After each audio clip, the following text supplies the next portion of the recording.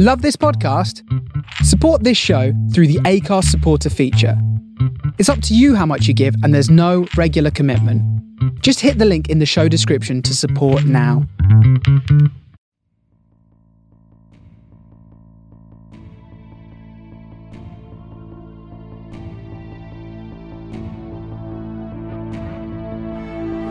You're listening to SFP Now.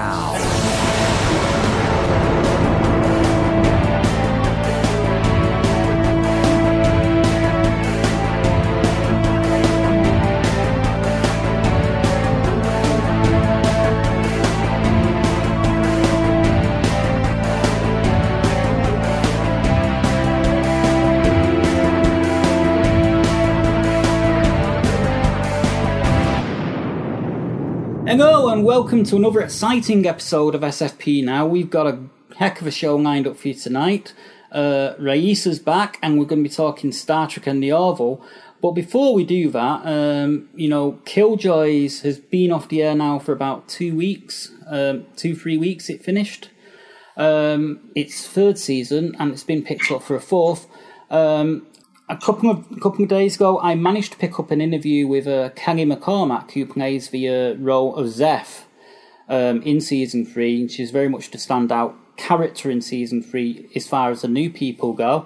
So we're going to run that interview right now, and then we'll get straight into the good stuff with Raisa about Star Trek and the Orville. Come uninvited. I don't care which side that you're fighting. Gon' get you going. I'd like to welcome to the show the fantastic Kelly McCormack, who has made a huge impression on fans of Killjoy with what has been one of the breakout roles of the series so far. Welcome to the show, Kelly. It's great to have you on. Thank you so much for having me, and thanks for the lovely intro. Oh, it's cool. It was initially 5 pages originally, as I was telling you before. Anyway, I think the first question I'd like to ask you, and I kind of asked this to every actor that we have on the show, in fact, every artist, is when was it that you got into the acting, and how did you get into doing television and film? What was your process for? Well, I was very lucky that I was struck with the acting bug very young and knew that that's what I wanted to do with my life from a very young age. Essentially, I'd never seen a play. I was 7 years old. My mother took me to the Hal Prince revival of Showboat, which is an old musical. Mm-hmm. And I had probably the equivalent of a 7-year-old panic attack in the audience. I just had this, I saw this woman singing and on stage, and I started shaking and kind of felt such a surge of want and just true inspiration and feeling like I had just been hit over the head with something. And then after that, I ran upstairs to my room after the show and started plotting how I was going to get myself on stage. And I forced my mom to put me in singing lessons and acting lessons. And I started in mostly in theater and musical theater. I did opera for a long time. And so by the time I was 11, I was on stage in a bunch of different professional plays, and have been on stage my whole life.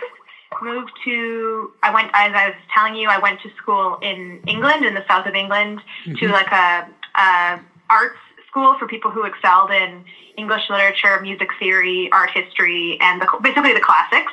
And then I went to London, and then I moved to Los Angeles for a year, went to school in New York as well, and then performed in New York a long time as a stage performer. And then I moved to Toronto. So I've moved around quite a bit. Mm-hmm. Moved to Toronto and started doing more film. I started writing and producing my own independent films.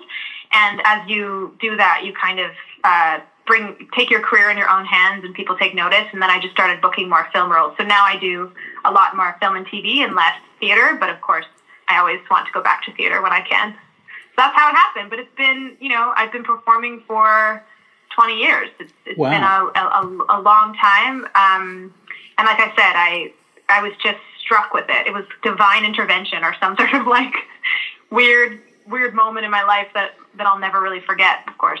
Do you know what's scary? I've actually seen the movie version of Showboat, so I Really? know what it Nice. is. I know what it is you're talking about. Is that the Ava Gardner one? The one in 1956 or something? Yep, that's the one. I love, Showboat. You know, everyone always asks me like what my favorite song is, and I'm like, well, there's a song called Bill from Showboat.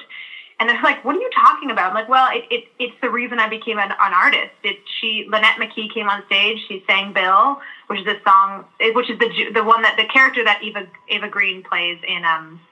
Gardner, plays in the film. And it just kind of shook my whole world. But yeah, I have this crazy soft spot for old musicals and obviously Showboat because it changed my life. That's great that you've seen it. Yeah, I've seen it. I'm a bit of a film nerd, so I like my action movies and my Star Wars and my sci-fi, of course. But I also like old movies. You know, one of my favorite old movies, is probably the obvious Christmas movie. It's a Wonderful Life. I like the original Sim Scrooge. My dad used to, because I grew up in the 70s and we didn't have that many new TV shows or new films coming out then on TV. So the diet was mostly old films. So you get Bob Hope, you get the likes of Jimmy Cadney, you get, all these old names from movies, in the films that are on. So I kind of grew up with that. Jimmy Stewart in A Wonderful Life gives a timeless performance. It's every year when I watch that around Christmas, I'm just floored by that performance in that film. Yeah, I love Clarence the Angel and was it Lionel Barrymore? Did Mr. Potter was that the guy's name? I mean, it's just an amazing film, and I'm so glad that the plans to remake it didn't happen. Yeah, of course. I know. It's like, I don't know why. It's like they just don't screw with a good thing. Okay, well, I've been looking through your IMDb credits, and one thing you have done, which is a pretty big production, was special correspondence with Ricky Gervais. What drew you to that show? What part did you play in that show, and what was it like to work with Ricky Gervais, if you did? Oh my goodness! As I said, I'm a total Anglophile, and Ricky Gervais was probably one of the top 5 people I wanted to work with in my career. I watched The Office when it first came out in England. I was on top of it before it had an American iteration, and I used to tell my friends in Canada, like, guys, you have to watch this. This is like, I watched it so long ago, and he is. So I auditioned. I have a small part. I play his accountant, this kind of like really mousy, quiet, nervous accountant named Paula. And it's just like I think it's just like one scene with him and Eric Bana. But yeah, I auditioned for that part, and I thought that I botched it. Like, I thought I did a terrible audition. And then I couldn't believe when I booked it. And when I arrived on set, Ricky comes right up to me. No, when you get cast in these big movies with big stars, and then you're playing just like a small part. Sometimes you don't even meet the people that you're, like, the big stars that you're working with. But Ricky comes across the room and he was like, Kelly, it's so nice to meet you. I loved your audition. Like, I'd love it if you would just do it exactly like in your audition. And then he introduces me to Eric Bana. And then he was like, oh yeah, she did this thing in the audition, which was funny. And, this is how we're going to do the scene. And then we started talking about, like, working in, because we were shooting it in this office space, and we were talking about how he obviously used to work in offices, and that's the inspiration for The Office. And I was saying how in my early 20s I was like a dental receptionist. We just talked about a bunch of hilarious idiosyncrasies of working behind a desk, and like the obsession you get about making sure you hold on to like the perfect pen and like not letting anyone like steal your pen. And then we shot the scene, and so when you're setting up a shot, they have to check for eye lines. And I am sitting down and he's standing up, and I'm staring, and they're like, they're checking for eye lines. So the DP is like, Kelly, can you just look at Ricky? And I'm just staring at him and having this moment being like, I am making direct eye contact with like one of my acting, writing, and creating geniuses and heroes. And we just did the scene, and then he would because he also directed the film. He would do the scene, and then he would like walk behind the monitor and kind of watch me do my own little thing, and he'd start laughing. And of course, he has this infectious, famous laugh. Mm-hmm. And making Ricky Gervais laugh was one of the greatest like joys of my career. I just couldn't believe it. I couldn't believe that he was giggling behind the monitor at something I was doing. I felt so lucky, and afterwards, you know, he was so like he wanted to talk to me about what I was up to and what I was working on, and he was just like as nice as his reputation was, and so kind. And I really hope I get to work with him again one day, because it was such a positive experience. And even though I'm only in the movie for a couple seconds, it was still very fun.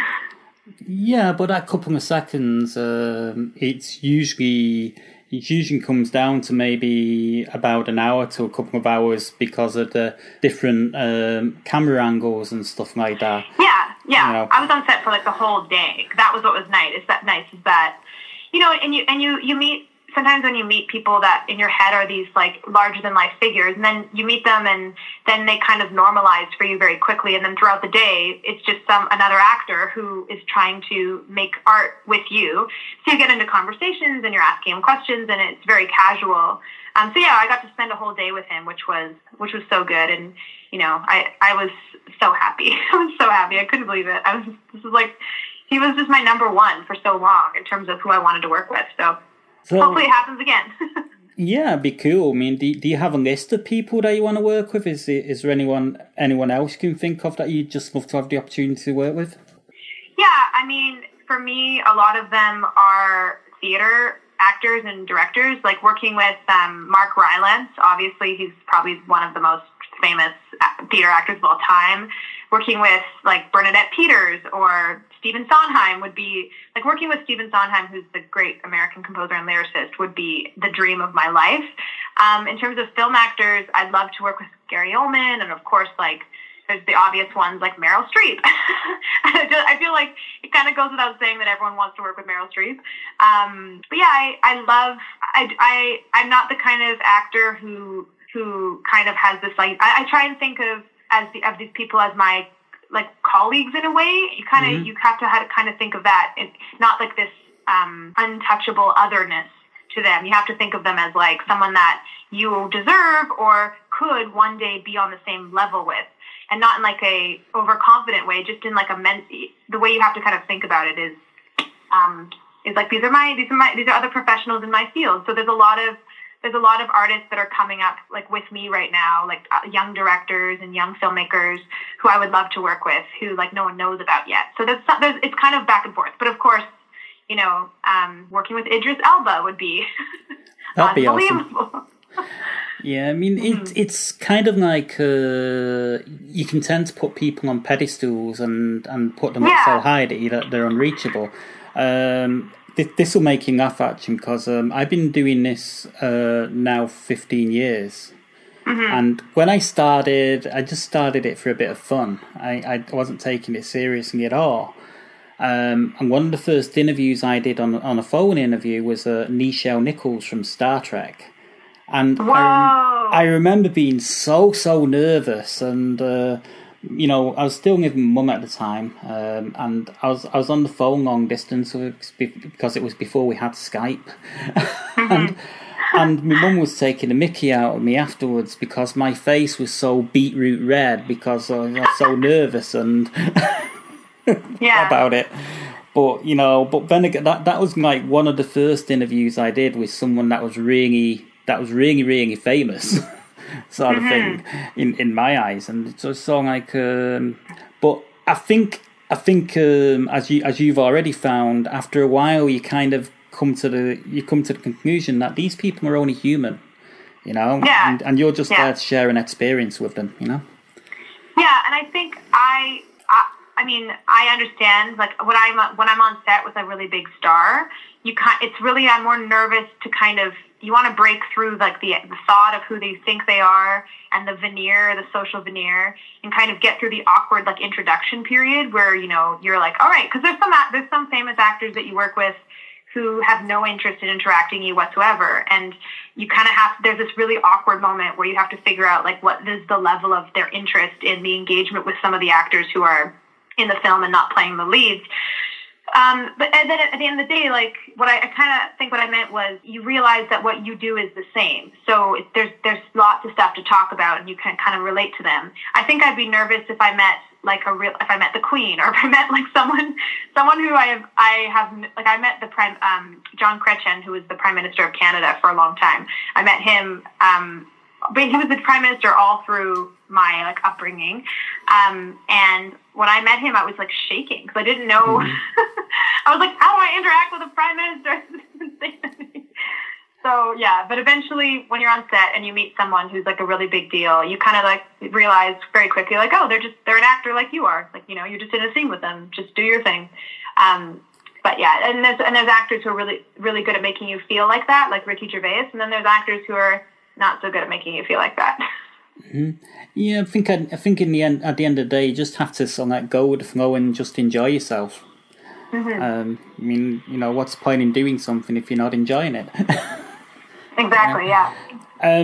Moving on a little bit, I really enjoyed your role as Zeph in Killjoys, and I'm just wondering what drew you to the role, and what was it that attracted you to the series?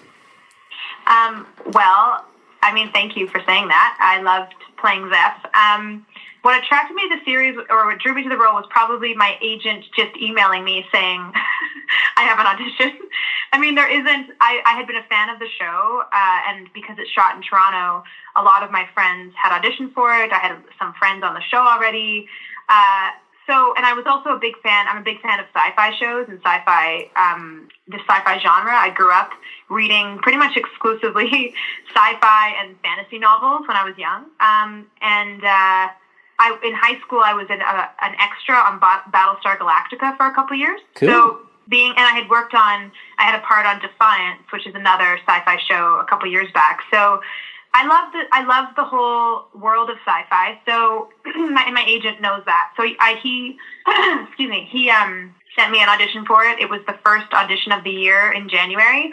I was planning to take off to Los Angeles for pilot season, and so I was packing up my apartment and I auditioned for it, and within a week I was at the table read. So I didn't really get to this, like in this industry, you don't, until you're at a certain level, or even when you're not at a certain level, you can't really control the opportunities that come to you. You can only just control what you say no to. So I got the audition and I read the description of the character and the size. And this doesn't happen all the time. It actually does not happen that often, where I thought like, oh damn, this is I gotta get this one. I was like, no one else can. I had a thought that I don't have often, because I'm always crippled with, you know, self-doubt and anxiety about whether or not I can do this or not do this. But I don't get this thought often, but I thought, like, I'm like, who else is going to play this part? This is mine. I had one of those with this character. So thank God it panned out and I actually got the part, because there's nothing worse than thinking you're like, there's no one else who can play this. And then they cast someone else and you're like, all right, I guess that person did a good job.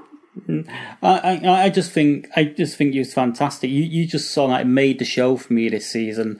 You kind of added you kind of added something that was kind of lacking in regards to sort of like the awkward sort of like geek with all the uncomfortable moments. Right. Yeah, it was. The writers are so. They're so on it. Like when we talked about, and obviously I'd seen the season, but when I booked it, I rewatched the first two seasons, and you know the stakes are rising so fast and so quickly for Luke and for Dav's character and Johnny and Hannah and Dutch. I'm trying to look their character names. It's fun because Zeph brings such an interesting energy, because she has no idea of like the previous baggage or, you know, the things they've been through, so she can kind of have that ignorant ability to laugh at certain things or just be that awkward, like not really getting it person. And then also they talked about wanting a character to have a healthy female relationship with Dutch, as opposed to, because Dutch has all these, you know, other relationships with other female characters, and this was like a positive, potentially sisterhood like dynamic, which I thought was neat that they were interested in bringing that onto the show. So yeah, they were so thoughtful about the way in which they brought in Zeph and how they wrote her. So I was very fortunate. Mm-hmm. You've had quite a lot of really good scenes with Dutch as well, and it's almost like Dutch is kind of like almost looking to sort of like be a bit of a mentor to your to Zeph, who's kind of like really, really talented and good at what she does, but maybe a little unsure at times, but throws help, kind of devil may care, as in she'll go and do something anyway. Yeah. No, I loved all those scenes. Shooting with Hannah. Hannah's such a honest and hardworking actor, and so talented and kind that those scenes were a lot of fun to shoot. And so real. And that's what's so great about the show is they can toe the line between comedy and drama, and really have these heartfelt moments, but then these opportunities to throw away these hilarious lines, throw in these hilarious lines that are.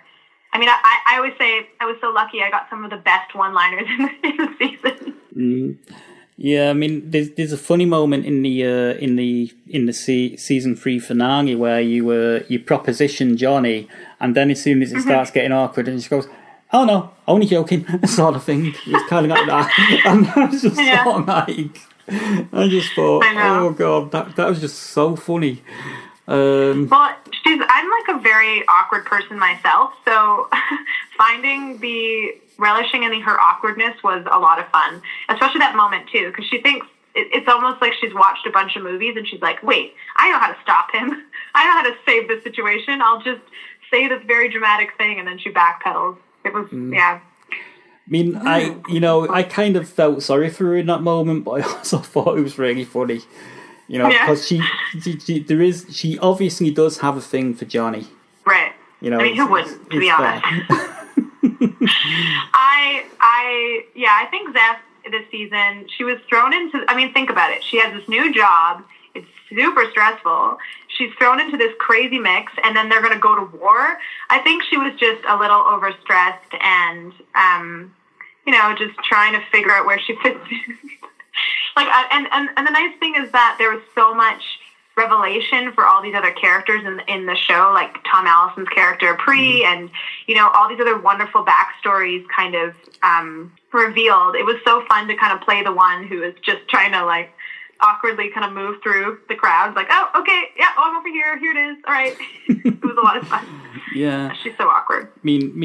I loved the reveal of Pri, because Pri, when he's tending the bar, he's about as gay as they come, and yet, when he's on his planet with his bros sort of thing, he's sort of like the kick-ass warrior guy. I just thought that was just so funny. It was just a brilliant character twist.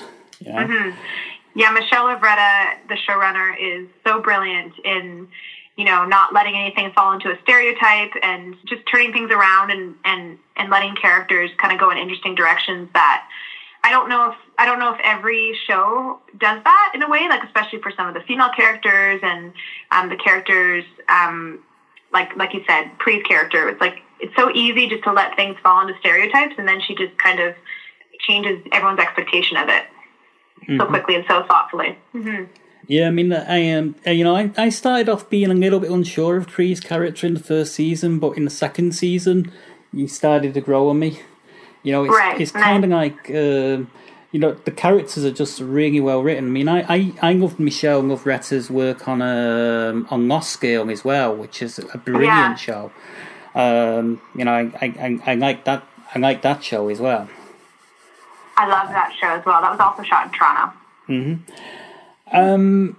When I watch Killjoys, I get the impression that the cast is very, very comfortable with each other and love what they do. How have you found working with the cast, and how long did it really take you to start feeling that you fitted in?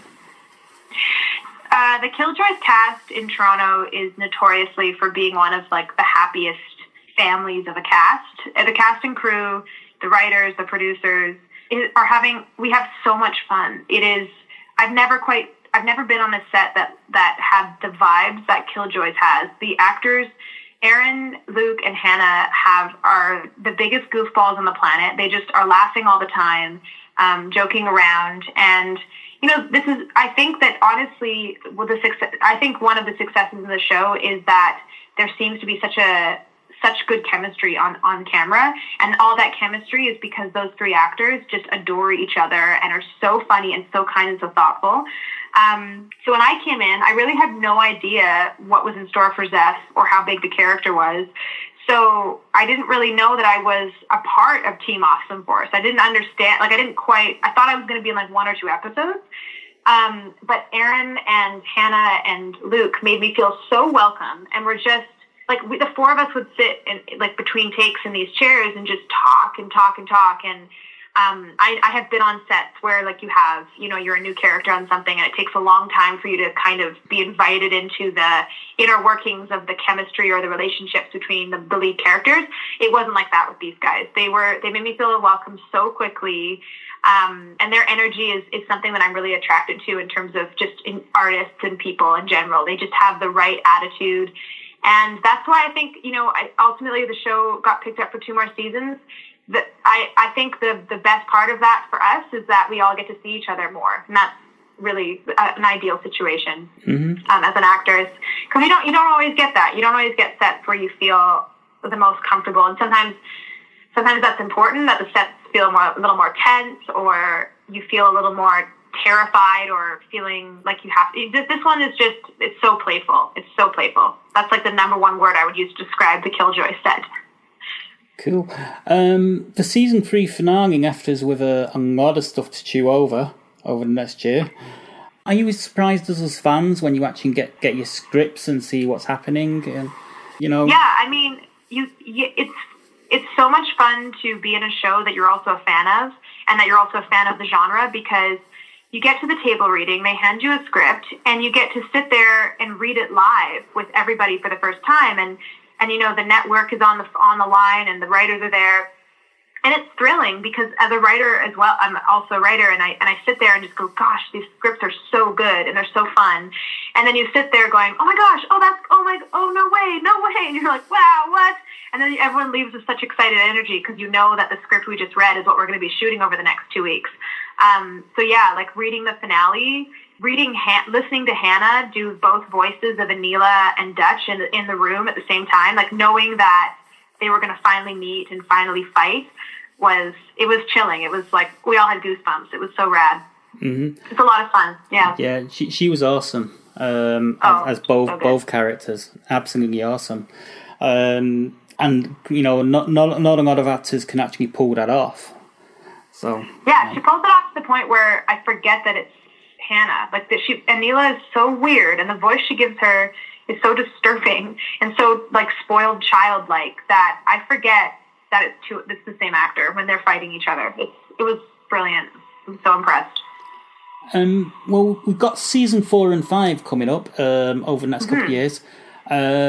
What sort of things would you like to see happen with Zeph over the next coming years? If you had a say in the matter.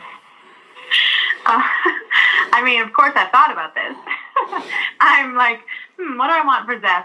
I mean, I think this arc for this season was simple in a good way, in that she's this person who trusts her science and trusts herself, and isn't a team player, and always needs to be right, and now she's kind of finally learned to be part of a team and trust in other people that they have her back and she can have theirs.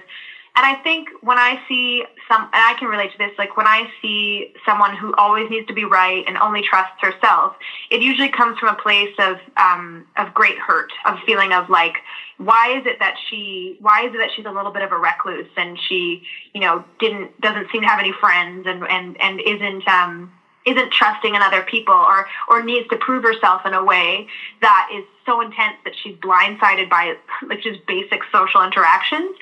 So I think it'd be interesting for me to see why Zeph, what her origin story is a little bit, and how she, where she was before this, where her love of science comes from, because she talks about growing up on a farm, and she's interested in biology. And I think me growing up in British Columbia and Vancouver in Canada, nature and the attachment to nature is such a real thing that I would like to explore that. Why organics? Why biology? Why does she feel that science is the only thing she can trust? That would be the dream, would be to have a origin story situation. And then also, you know, like clearly Zeph wants some sort of, you know, situation romantically or even just temporarily romantically. Like, who knows? I don't know. She looks like she's vying for something. So I don't know what the plan is. That would be my interest. Also, I always say episode 10 was the first time I was allowed outside because it was the only time I shot outdoors, and so I think it'd be neat if Zeph could go outdoors more. Yeah, I was thinking that myself because you've been stuck on the ship. for most I just of it. It'd be fun to go on a mission or to, you know, shoot. I don't know what the plan is for shooting, and I have no idea what's in store for my character, if at all. I mean, you never know with these things. But I think the response to the character and the incredible support from fans and stuff hopefully made an impression enough that that Michelle wants to keep me around. I don't know. Yeah, I'm just thankful that you're not a monk, you know, because seemingly if you're monking in Killjoys, you get killed at the end of the season. Right. It's kind of like a rule. Well, that was also, you know, people were tweeting at me about, you know, like kind of slightly hitting on Johnny. It's like everyone who Johnny falls, like who falls for Johnny ends up dead. So I'm like, you know, it'd be fun if Zeph had maybe a romantic situation, but I'm a bit wary that if she falls for Johnny and something happens, that she'll die. Yeah. I'm like, don't die, I don't want to die. Yeah, you know, so like, Aaron Ashmore, he's a kiss of death if you fall for his characters on shows. Exactly. I know. And because they can't kill John. They can't kill Johnny. He's like the best. Like you can't. So it's like sometimes to, you know, create these dramatic situations. It's like, we got to kill off your lover. Mm-hmm. I just don't want to die. But if I do die, I hope it's in some sort of epic, blaze of glory. Yeah, you know, maybe if you do die, they'll give you a 45-minute death scene. Yeah, exactly. Maybe, or just I'll die, I'll come back to life, I'll be a hologram forever, who knows. Mm-hmm. I was, being a hologram was always I have a hilariously long, bucket list of weird things I want to do on camera, and being a hologram was one of them. And I have a couple other ones. I was joking with Stefan, who's the executive director of the show, and I was saying how dying, this type of death scene was on my bucket list.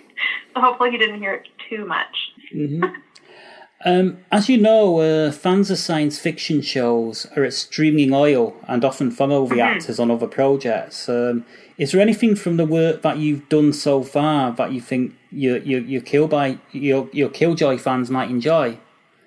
Oh yeah, I have some fans from. I mean, they're lovely followers and people. I have people following me from Defiance who I was on Defiance for a couple episodes, and they followed me onto Killjoys, which was so cool and so rad. I love interacting with people who are fans of the show because I'm a fan of so many sci-fi shows and the sci-fi genre. In terms of what I've done before, I do a lot of independent work of my own filmmaking, and I kind of consider myself a little bit of a character actor. I like playing completely different characters that are unrecognizable to each other. You know, I did a TV show that I produced called The Nadeaus of Duquesne Island, which I know that sounds like a crazy title. It's called The Nadeaus of Duquesne Island. It's online.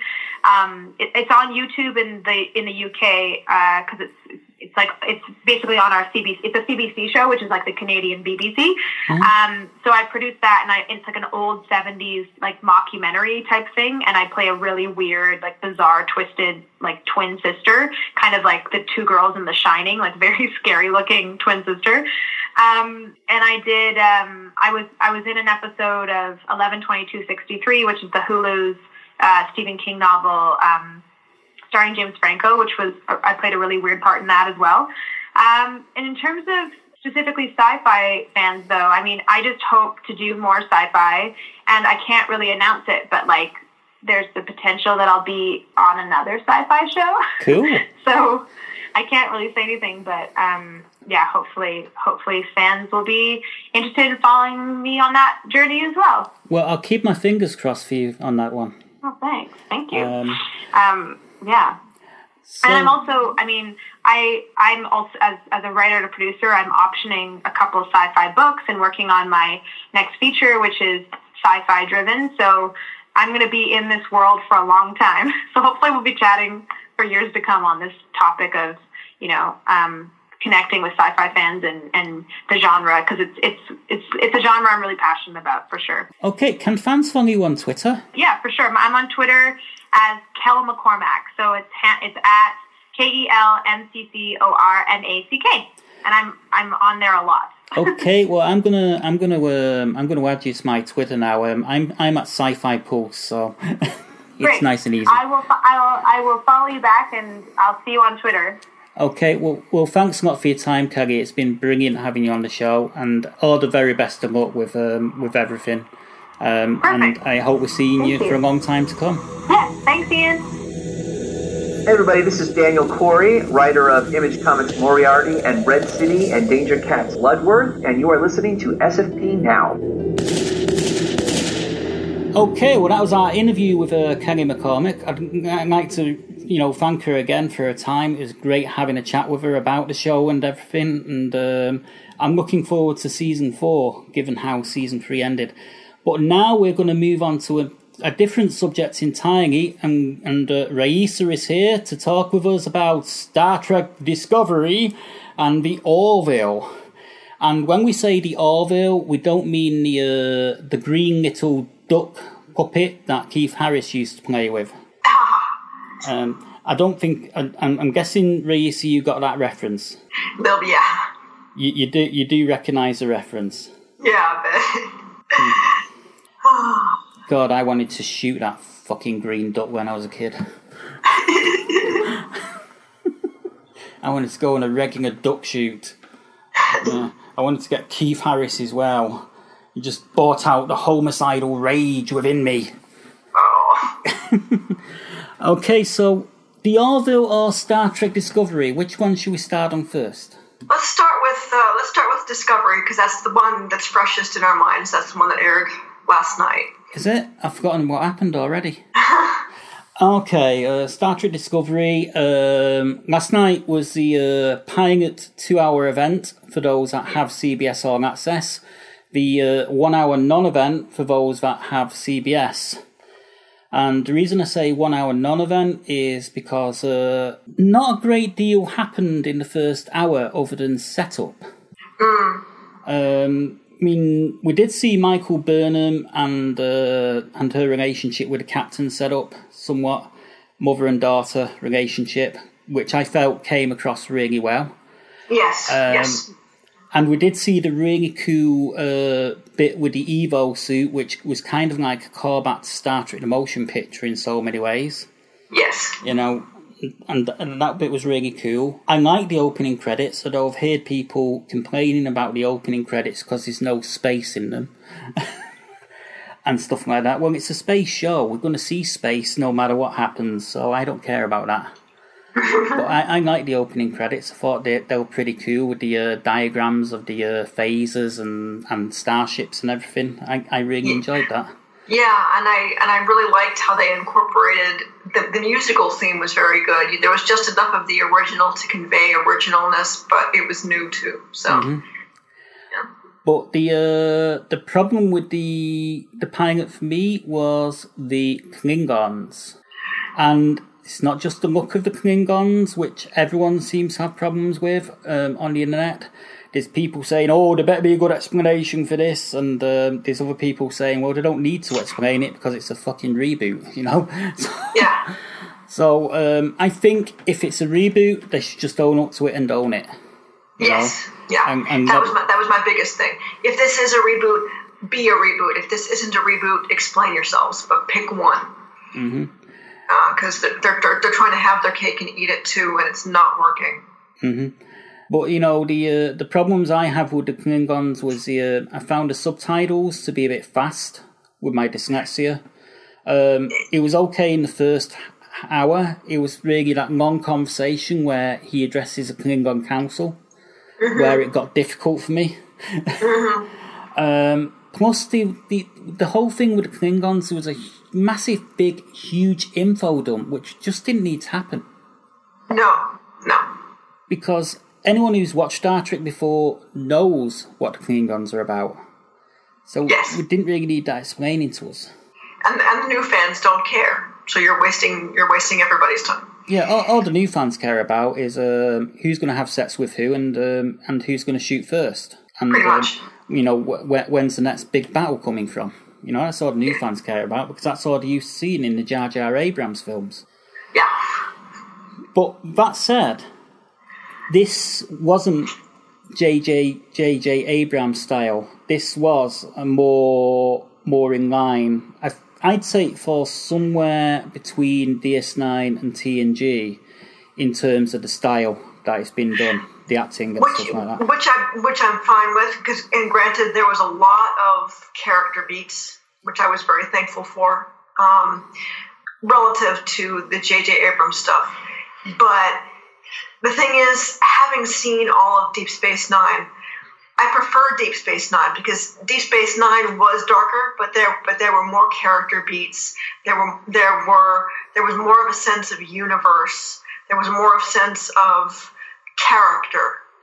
Yeah, I think the reason for that is, I think basically the behind the scenes troubles that they had on this show, I think probably a majority of them took place during the making of these first two episodes. That's what I suspect anyway.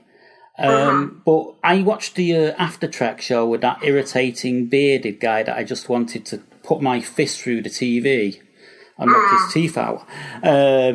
Because he was just way too super camp and obviously being on something other than caffeine. The way he was going on about it. Yeah, I didn't have time for After Trek, so take your word for it. Well, they had one of the producers on the After Trek show, and I wasn't intending on watching it. It just, I was watching the whole thing again on Netflix this afternoon because I wanted to see what it looked like on my bigger TV instead of my portable in my room, and it was it looked much better on my bigger TV, put it that way.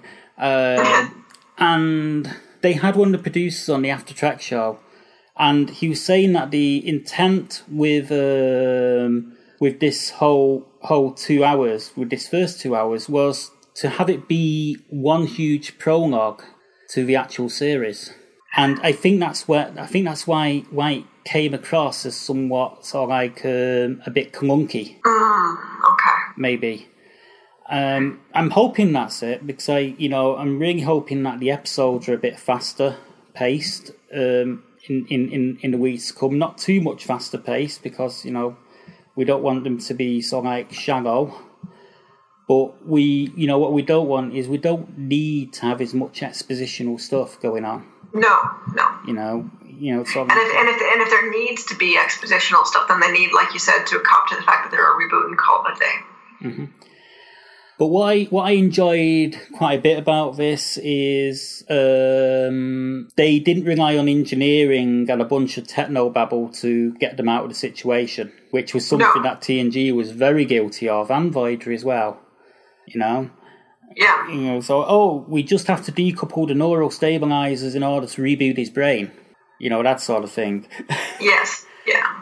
Which made absolutely no sense whatsoever, but... Yeah. One of the things I appreciated, I had my issues with the series structurally, but one of the things I liked is the fact that Nicholas Meyer, who penned the screenplay for my favorite Star Trek movie, Wrath of Khan, is involved with this series. And there was a very Kobayashi Maru feel to Michael Burnham's dilemma. Mm-hmm. It's like, it wasn't about right or wrong. It was about what stakes she decided were more important, because she was going to lose on some level no matter what. And so this mutiny, what became her mutiny, was essentially her Kobayashi Maru. Mm-hmm.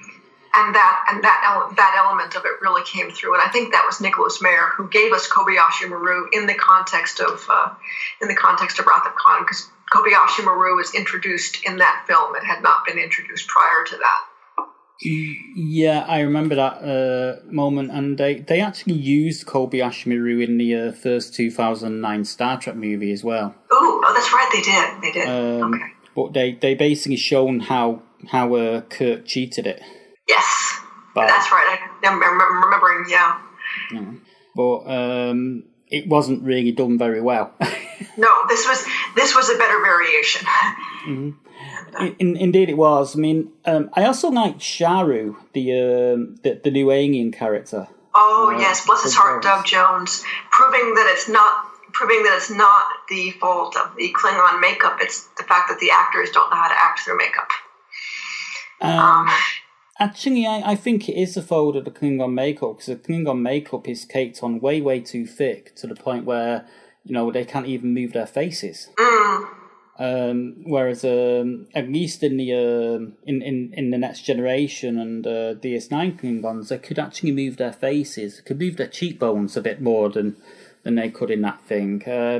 And also they were actually using the exact Klingon dictionary guy, that guy that wrote dictionary, Mark Okrand.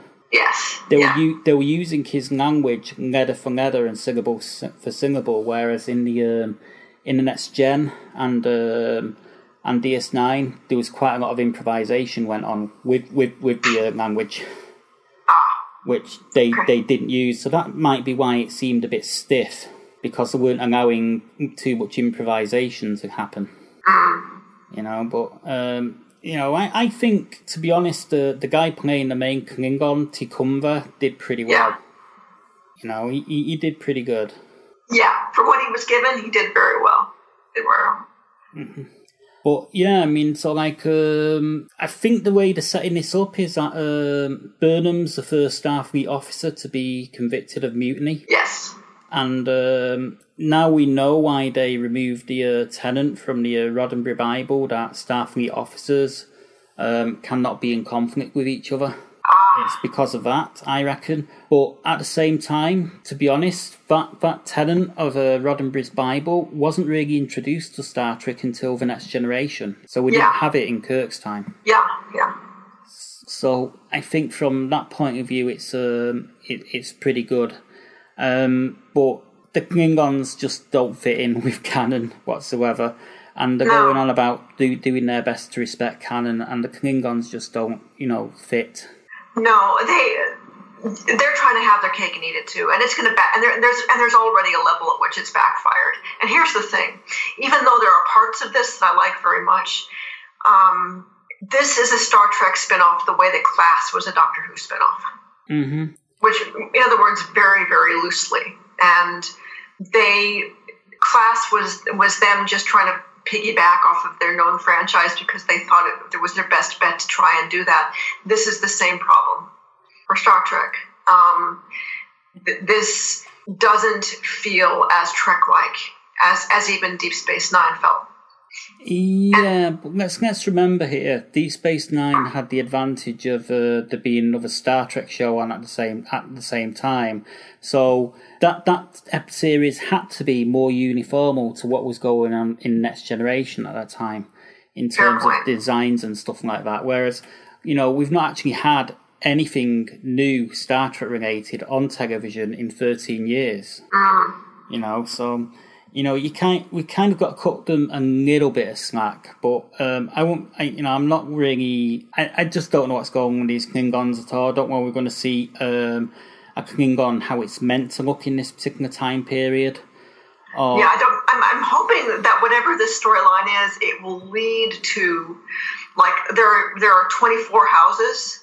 And I'm hoping that what's going to happen is that at the end of this, whenever that is, whether that's this season or next season or whenever it is, that the victorious house, the house that overrides all the other houses or makes peace or does whatever it does, is the house that looks like Klingons as we understand it. And so once they become dominant, all of the Klingons become dominant, and it becomes a eugenics thing. And that's why you have the dominant Klingons. That's the only explanation I can think of that would make sense based on what they've given us. That would work, but will they actually do that? I'm not sure if they will, to be honest. I've heard rumours that it was actually Brian Fuller's suggestion that they changed the look of the Klingons because they wanted to have something representative where all the houses were a different colour or had sort of like some sort of different thing going on. So it's sort of like, presented us with a Klingon racial diversity. I've been looking on Twitter, and I looked on Twitter, and amongst the top hat trending hashtags for today, believe it or not, is Klingons. So, but we're recording this, folks, on Monday 25th of September. It's just one day after the show's aired in the States. It's just been on Netflix here in the UK today. So that's why Klingons is trending. So don't check your Twitter accounts, because our information on this is kind of a little bit out of date when it comes to that sort of thing. But, there's all sorts on Twitter about at the moment. Stuff to do, even Jason Isaacs is getting involved and saying, no, look, I can't really tweet right now. I'm busy dealing with the Klingons and stuff like that. I'm quite looking forward to seeing what he does with the Lorca character next week, because I think Lorca's kind of going to be their version of Garth Avitsa. Okay. Because from what little I've read, Lorca's supposed to be quite unstable, but a great military tactician, but not particularly good ship's commander. Which would explain why he doesn't mind having a mutineer on board.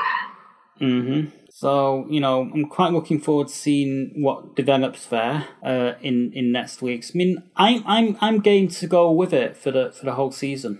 I am too, because even if it's not Star Trek the way I would like it to be, it's at least interesting enough in itself that it's worth following and seeing where it goes. My one caveat to this, and it's purely subjective, is Sarek and Amanda. They cannot screw up Sarek and Amanda. They've got to get them right. Sarek and Amanda were one of my first ships back before the internet was a thing, back before shipping was a thing. They were one of my first ships. I absolutely adore them. And I really, really want James Frain and whichever actress they've gotten to play Amanda to get some real material, because those two are just absolutely adorable. And I love them. Yeah, well, the thing is, to get someone playing Amanda alongside James Frain, they're going to need a really, really strong actress. Yes, and hopefully they got one, because they specifically said, even in the middle of all this fracas with changes in showrunners and all this other stuff that they're doing, and what Munivez was not doing or not doing relative to all of this, they said that Amanda was going to be in there. So, and given the setup of Burnham as their foster daughter or whatever it is that's going on with that, Amanda's going to have to be in there, because she's basically Burnham's foster mother. She's basically Burnham's equivalent of Eliza Danvers. Mm-hmm. So they're going to have to bring her in, and she's going to have to be someone who can stand up to James Frain and play like these two are actually a couple, because they're a couple. Because the way they were written in both the show and in tie-in stuff, because when the high-end writers did tie-in stuff, they were written as a power couple. They were written as forces to be reckoned with. So they can't screw that up. They've got to get it right. Yeah, they've got to get it right. I mean, I think for every big thing they got wrong, they got quite a lot right, really. Yeah. And so I don't know. I mean, what would you say to the absolute Star Trek purists that I say I'm not watching this? Klingons look funny, and it's not in continuity and all that. I would say that sadly, Star Trek as we understand it is no more. And it's as painful as that is.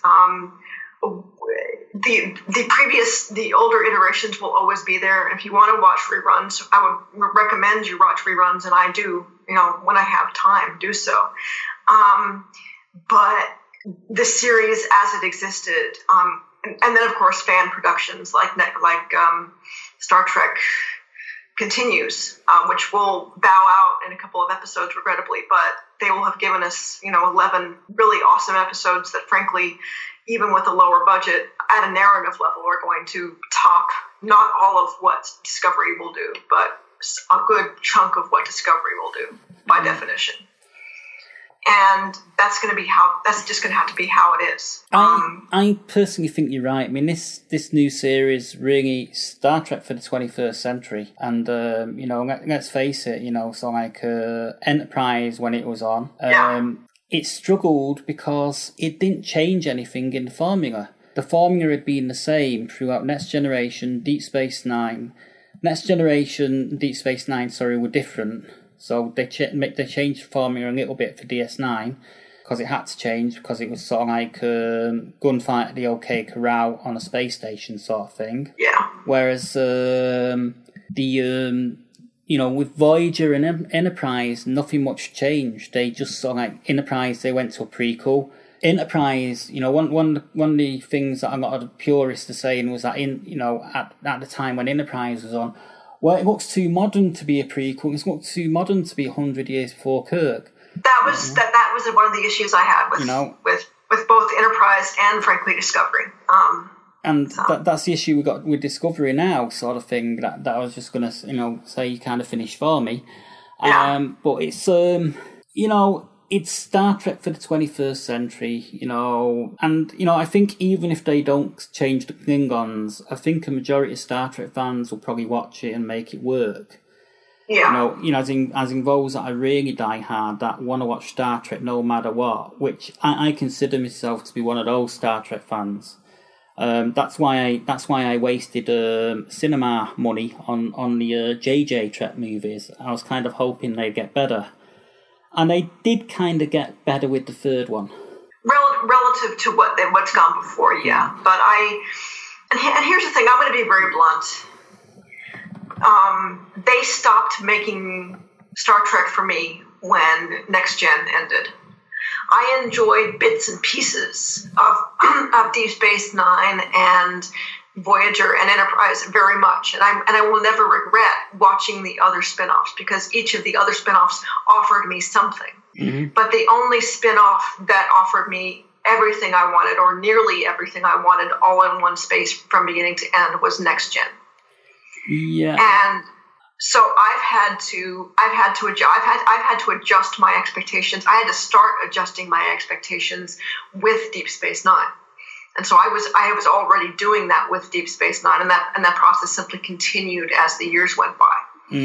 With me, I started having to adjust my expectations with Voyager, and Voyager really for me was like the weakest of the modern Trek shows. I mean, a lot of people say Enterprise, I say Voyager. I can see that argument. Although Enterprise at least had Jeffrey Combs as Shran. So any time that they give Jeffrey Combs a character in the Star Trek universe, I'll give him points. Yeah. And Archer had this little dog, which I loved. Yeah.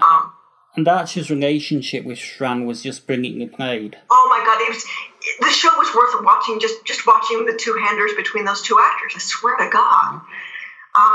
It's like they were on a different show because those two actors were on a show I actually wanted to watch when they were on the screen together.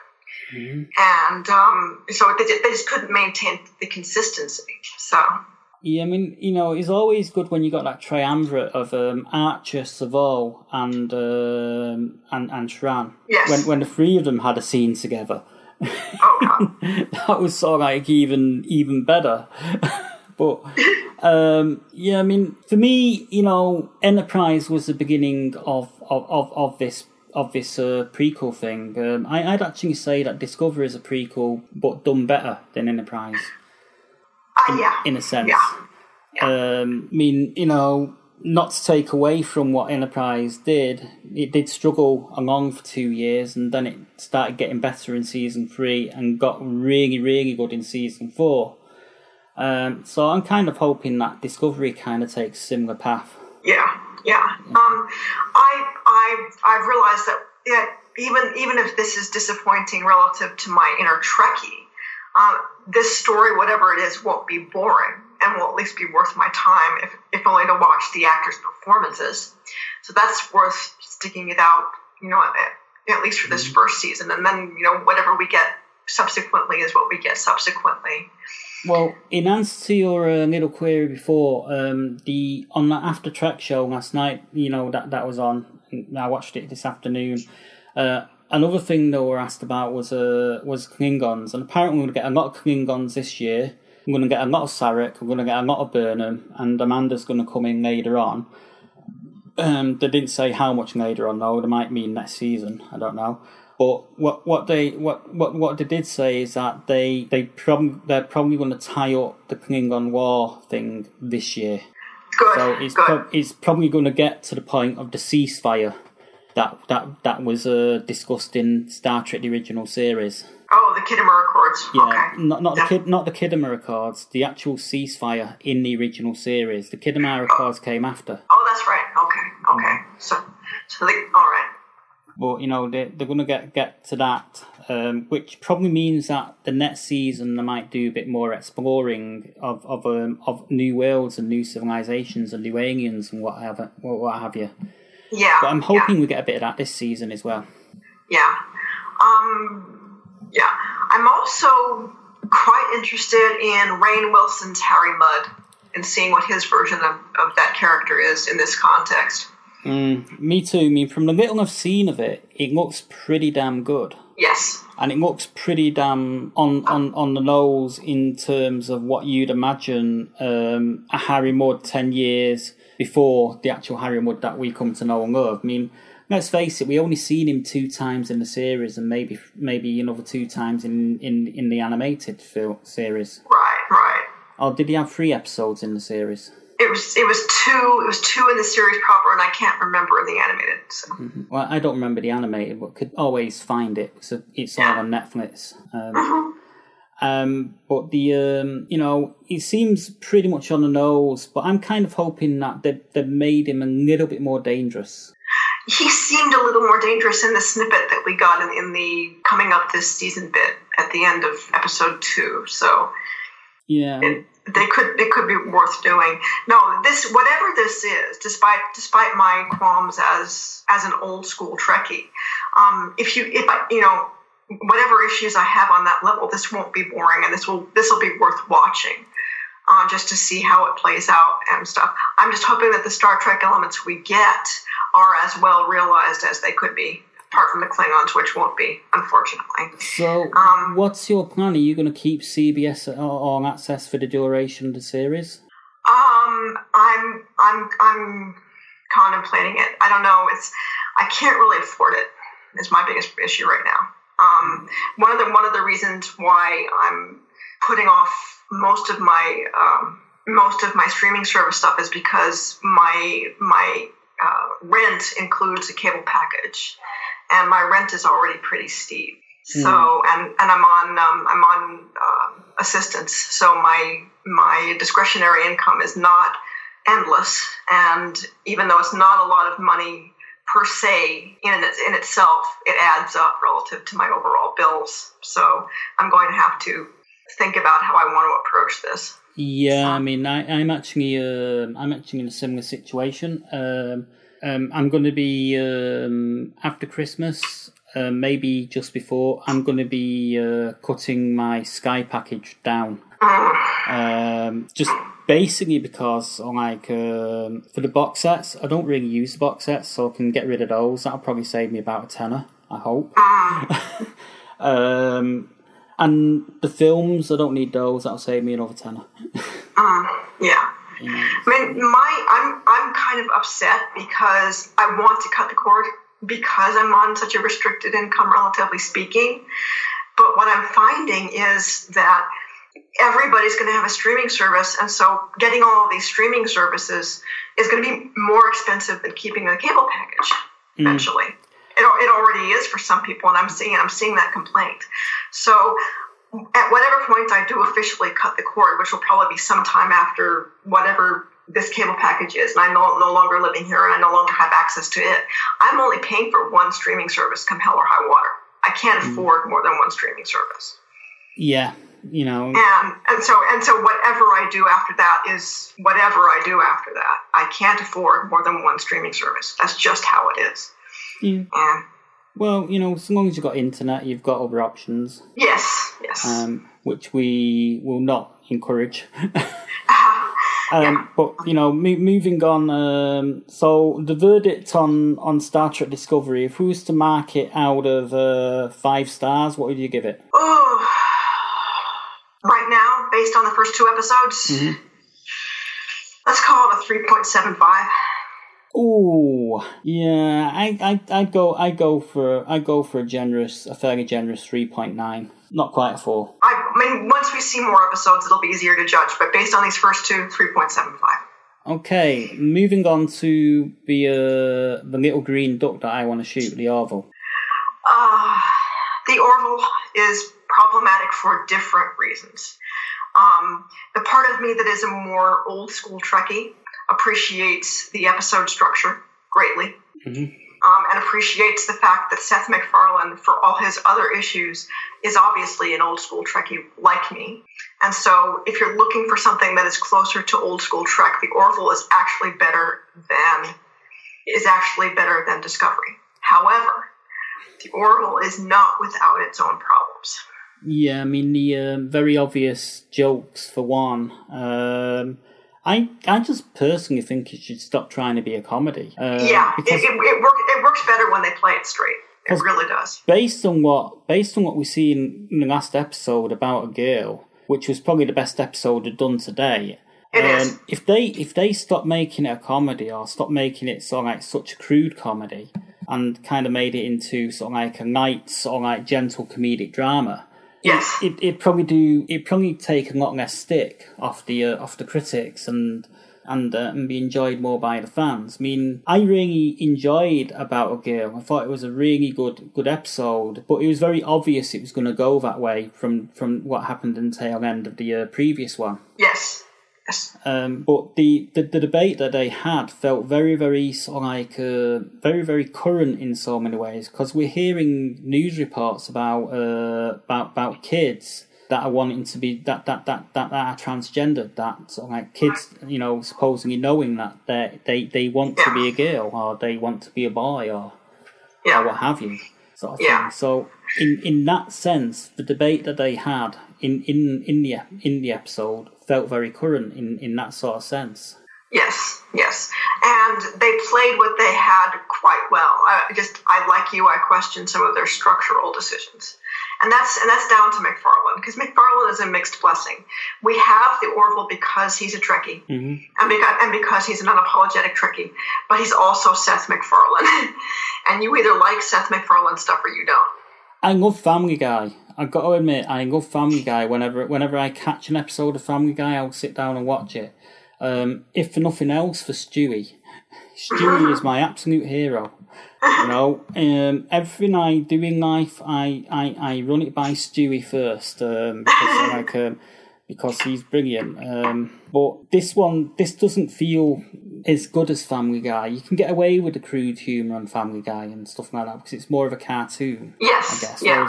Although you got the sense that MacFarlane is beginning to, toward the beginning there, that he is beginning to understand that he needed to tone the humor down, because there was even a sort of meta scene where he was interacting with Vortis in episode 2, I think it was, and he literally looks at him and says, deadpan, "I don't think I'm going to try humor with you anymore."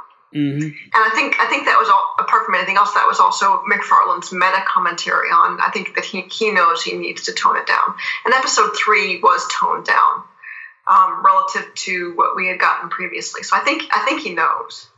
He just needs to figure out how to be Seth MacFarlane in this context without going over the edge. Mm-hmm. I mean, I think one of the reasons that last episode was also felt more like a Star Trek episode was based because Brannon Braga wrote it. Which I hadn't seen, so the credits often go by too quickly for me to process, but that's kind of awesome. Well, I didn't see the credits. I actually heard that it was Brannon Braga that wrote it. Okay. Talking of which, I'm trying to get something up here that Seth MacFarlane's done other than the Orville. He's been involved in a documentary series that's I think it's called Beyond the Cosmos or something with oh god, I forget his name. He's got yes, I saw that. That was awesome. I watched every episode of that, and it was wonderful. That was it was a reboot of Cosmos with Neil deGrasse Tyson. Yeah. And it was It was awesome. I loved it. Yeah. And they even got Patrick Stewart to play one of the scientists in one of the historical portions. Mm-hmm. Yeah. Yeah, I've been watching that. I've been really enjoying that. That was lovely. That was lovely. And I had forgotten about that. Thank you for reminding me, because Seth MacFarlane is obviously a space geek. God love him. So, yeah. Well, I was looking for that in his credits, and he's so far down his credits. It's basically under stuff that he's produced, I guess. But he produced that with Brannon Braga. Okay, that makes sense. But I've really enjoyed that, and Neil deGrasse Tyson's just he's just brilliant at narration and laying stuff out and making it simple. Yeah. I quite enjoy watching him. He's quite chilled out. Yeah, he's marvelous. He's marvelous. Because Cosmos was basically a reboot of the original Carl Sagan, and Neil deGrasse Tyson is very much this generation's Carl Sagan. That's the point of him. Well, and that's actively what he's trying to be. So the absolute cool part about it is in one of the episodes he talks about having met Carl Sagan for the first time. Yes. And he tells a story about not being able to get a bus back, and he's invited to stay over, until he can get a bus back or something. Yeah. So that was pretty cool. But yes. But that's I didn't actually, when I seen Seth MacFarlane's name come up on that, I was quite surprised, because I've only really known him for comedy, for stuff like Ted. I'm glad you reminded me of that, because I completely blanked on that. But he did do that, and I adored his reboot of Cosmos. I thought that was perfect. I thought his reboot of Cosmos was exactly what it needed to be, because I remember watching the original with Carl Sagan when I was a kid. And this was a worthy successor. So yeah. Yeah, I think they need to do more stuff like that for kids now. Yes. Because it's not enough stuff like this on kids' television now. It's all flipping SpongeBob SquarePants and cartoons and stuff that frankly doesn't really educate. No, I mean, I know that people of an older generation say we had better entertainment in our day, but I think in our case it was actually true. I think we had better. I think we had better edutainment, as in educational entertainment. Yeah. Although that said, Horrible Histories used to be quite good, which was made in the late 90s, early 2000s. That was quite fun. and that was a kids show that was on BBC. So if you ever have a chance, try and look that one up online. You'll see skits from it. It's really funny. It's a bit like Monty Python does history, but for kids. Oh, okay, cool. But yeah, the Orville. I don't know. I'm thinking I might carry on reviewing it for a little while, but it's going to get to a point where I get fed up with reviewing it and just want to watch it. Yeah, I was thinking about dumping it, but episode 3 has earned them some leeway. Yeah, that's really what it's done with me. I mean, I was getting ready to dump it at episode 2, to be quite honest. And Discovery is imperfect enough in its own right that I think I'm going to need the Orville as an alternative for a while, at least, until I get a better sense of what Discovery is and isn't going to be. Mm-hmm. So.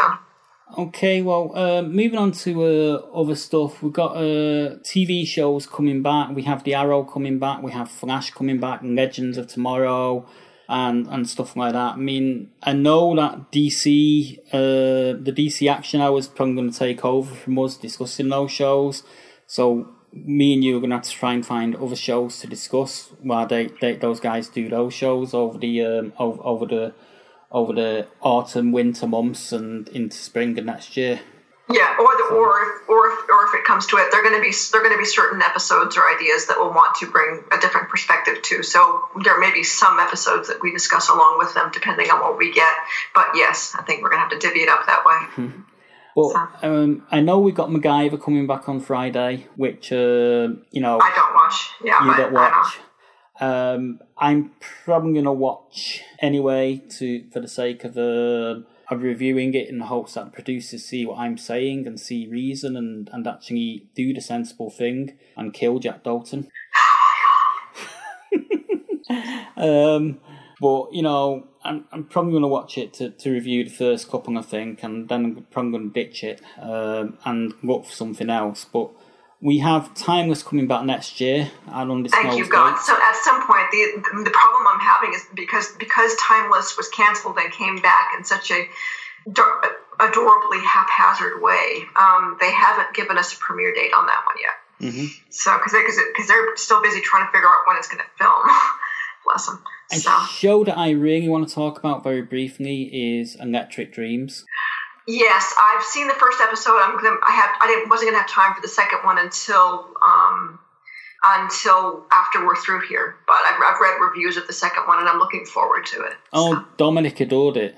Yes. He didn't even know about the series until I told him this week. And with him being based in the UK, and with him not having the access that I've got to other shows and stuff like that and whatnot, I said, hey, Dominic, there's a show on at the moment which is right up your street. I'm really enjoying it, but it's the sort of thing you really enjoy.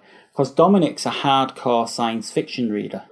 You know, he reads Asimov, he reads sort of like Philip K. Dick, he reads a lot of the old classic sci-fi writers, you know, that were involved in Star Trek the original series. You name it, he's read it. Yes. So I knew this was going to be right up his street, so I gave him a call and says, hey Dominic, there's a new show on. We get it before the US.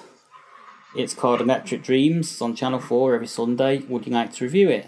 And he goes, yeah. So, you know, he's happy for the next 4 weeks, I think. Yeah, so I think there's only 6 of them. It's good for me because it involves some Philip K. Dick stories that I wasn't familiar with. I think it's involving Philip K. Dick stories that not a lot of people are familiar with, because most people know him for his full-blown novellas and not really for his short stories. I'm just wondering how many short stories he actually wrote and if there's enough. Quite a few. He was very prolific. Because I loved the first 2 episodes. Next episode's called The Traveller or something with Timothy Spall. If anything else, it'll be good because Timothy Spall's just an excellent actor. Yeah, because apart from the narrative, it's just good to see these actors do their stuff. And you've got a lot of really good actors over there. Mm-hmm. And Geraldine Chaplin was in the last one, the daughter of Charlie Chaplin. Oh, cool.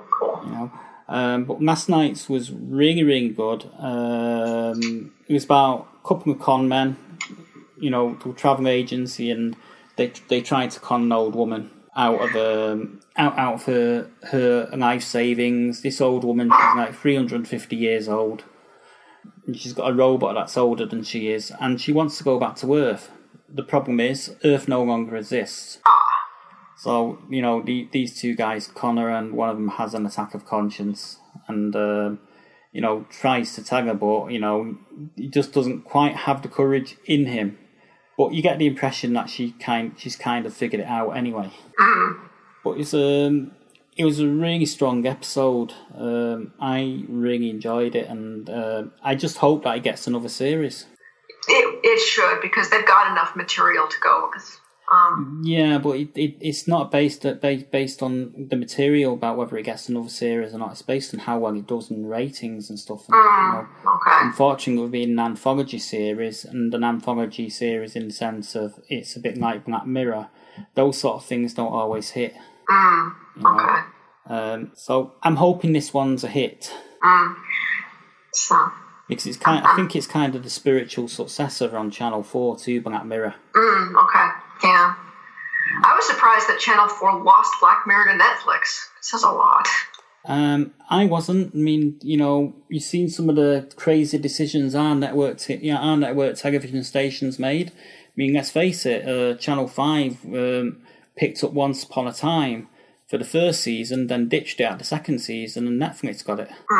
And, you know, I wasn't surprised about that happening at all, really. Because Channel 5's been, you know, Channel 5 and Channel 4, now it's mostly populated by reality TV. That's really sad. You know, it's same with BBC. Well, BBC's mostly news, current affairs, style stuff. You know, Channel 4's news, current affairs, mixed with reality TV. There's some drama on there, but not, you know, frankly, not enough. And what drama there is is co-productions for the US market as well as UK. So, and you know, Channel 5, we've got a couple of Australian soaps, then it's mostly sort of like some US drama, but the US drama it gets is generally already been seen on the cable stations. So it's kind of syndicated, I guess, by the point it gets to Channel 5. Okay. You know, and it's, Channel 5's gotten too big, to be honest. It's grown too big for its boots. It's got sort of like all these other channels. It's got 5 Star, it's got 5 US and stuff like that, whereas Channel 4's got E4, More 4, and that's it. Yeah. And BBC, it's BBC 1, BBC 2, BBC 4, and BBC 3's available only online now. So, but to get back to DC, at least for this season, and it could change. But going into this season, for all of the DC shows that I watched, the CW ones, I'm at this point I'm watching the shows for subplots. What's going on with the titular characters isn't as interesting to me as some of the subplots. Like Supergirl, I am waiting with bated breath for Miriam Jones as played by Carl Lumley. And on Arrow, I'm waiting for Black Siren. On The Flash, I want more on Killer Frost. I'm looking forward to the crossover. The crossover is Crisis on Infinite Crisis on Earth X. Yeah. And Russell Tovey is going to be playing the Ray. And it's going to be just there's a lot of stuff that I'm looking forward to in terms of subplots. But the main plots are, at least for this season, of less interest to me going in. That may change based on what they give us, but going in, that's how I'm viewing these things. So. I find it interesting to read how different the actual plots are to how they are in the comics. Actually, I prefer there's a level at which I prefer the live action version simply because the live action versions are streamlined. As fun as I found the comics that I read, to the extent that I read comics, one of the reasons why I don't read more, apart from my vision issues, is that I find the canon comics, a little too convoluted for my tastes. They just keep going and going and going and going and going and rebooting and rebooting and rebooting and retconning, and I'm like, for God's sake, just chill out. It's none of these storylines are that important. And one of the things I like about the live action universes, as problematic as they can be on some levels, depending on the CW-ness of it all, is that the live action storylines are streamlined, and the writers on those shows actually have to make choices and apply narrative economy and limit themselves, and that's a good thing. Because a lot of these canon storylines can just get out of control. Yeah, I mean, I've got a mission in life this year, and that is to break into the Arrow writers' room and get hold of as many scripts as I can that I've not filmed yet, and write Elicity and Felicity out of every single one of them. Or failing that, at least write them better. Because here's the thing, and here's where I'm a lit geek. Okay, you know for a fact I'm an old school lit geek. I review the Big Finish Classics range because I'm a lit geek and because those old stories mean a great deal to me. And I don't despise the relationships on CW because they're there. I despise them because they're badly written. I despise them because a network that prides itself on the soap tropes and on the romance tropes can't write them well. I personally think that they're overwritten. They are overwritten. They are. They could get away with doing a hell of a lot less, and it actually, work better if they did a hell of a lot less. Yeah, because the thing is, being a classic lit geek, I judge a lot of the contemporary romances based on the classic ones that I've read and have become quite fond of. I mean, my ships, to borrow a modern term, are largely classic lit ships or variations on classic lit ships. And for instance, I judge love triangle narratives based on the love triangle at the center of my favorite play not by Shakespeare, which is Edmond Rostand's Cyrano de Bergerac.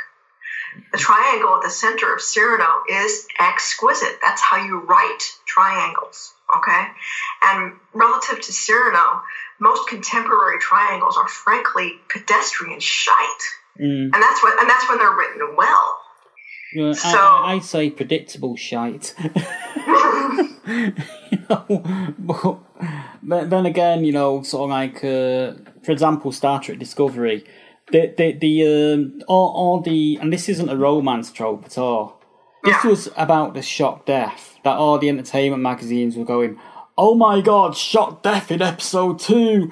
Oh no, Captain Georgiou's dead. And I thought, oh, for fuck's sake, she was dead from the moment she was cast. Yes, because Michelle Yeoh doesn't stay. That's the whole point of Michelle Yeoh. She's too big for it, She's sort of like too big of an actress, international star for it. I'm not talking Hollywood. I'm talking Hong Kong as well, and stuff like that. She just wouldn't have been able to commit to more than a couple of episodes. So it was pretty obvious that she was going to die right from the moment she was cast. And it was pretty obvious she was going to die in order to properly set up Michael Burnham and the tragedy of that character. Yes. So I wasn't the least bit surprised, and it just really bugged me how big of a deal Entertainment Weekly made of it. Yes, and her loss was all the harder because I knew it was coming. I'm like, dude, you go to all this trouble for 2 episodes to establish Michelle Yeoh as the captain of a ship, and we lose her. Mm-hmm. Oh my God. And it wasn't the shock of the death, it was the, how dare you do this? How dare you do this bait and switch that we know is a bait and switch with an awesome actress that I would love to see as the captain of a starship for the whole freaking thing. Mm-hmm. And it's like, this is insane. So the industry needs to handle shock deaths differently altogether. This isn't about any one show. This is systemic now.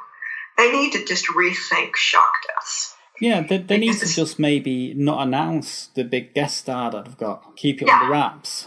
I mean, this is to tie this back to DC, which we're talking about now. This is a variation of the same problem they had with the Mystery Grave.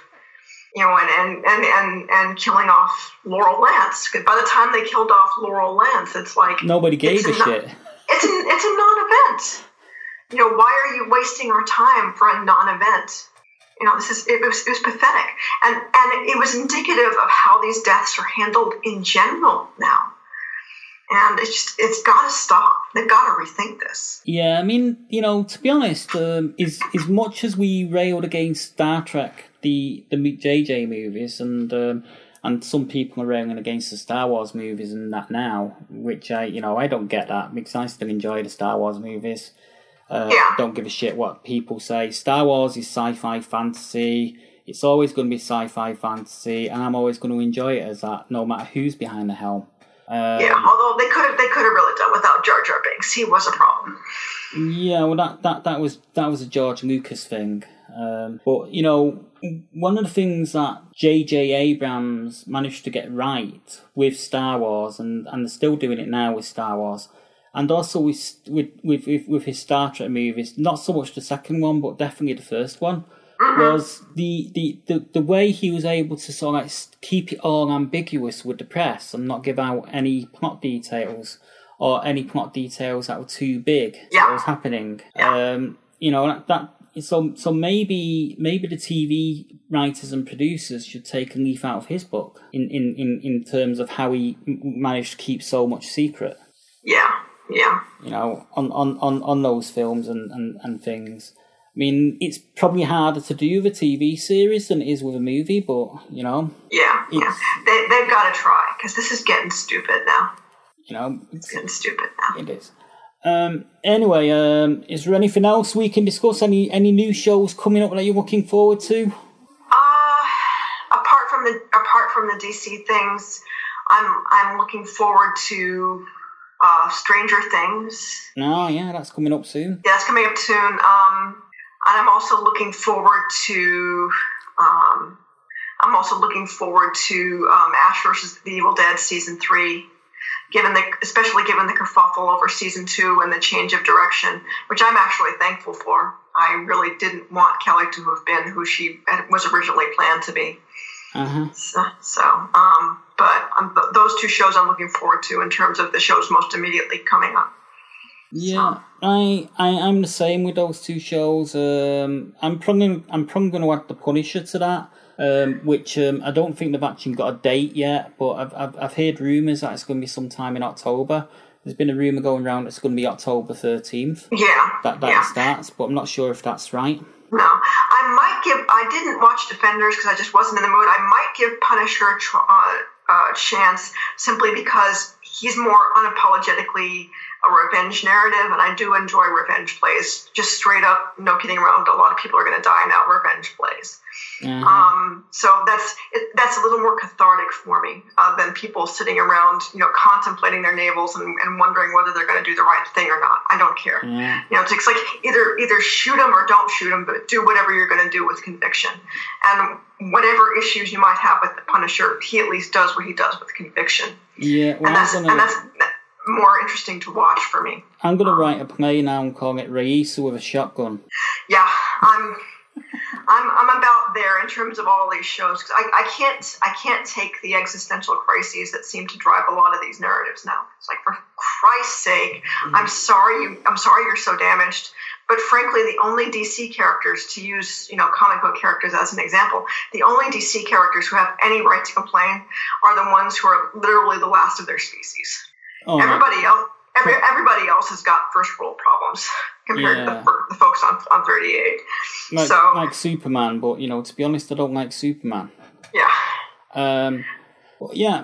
Okay, so that's a wrap for this episode. I'd like to thank you for joining us. Hopefully we can record another one of these next week, because for next week's episode, I have an interview with Caroline Cave, who is best known for her role as Debbie in Saw 6, but she's going to be making a recurring appearance in the new season of Van Helsing, which starts up on October 5th on Sci-Fi Channel.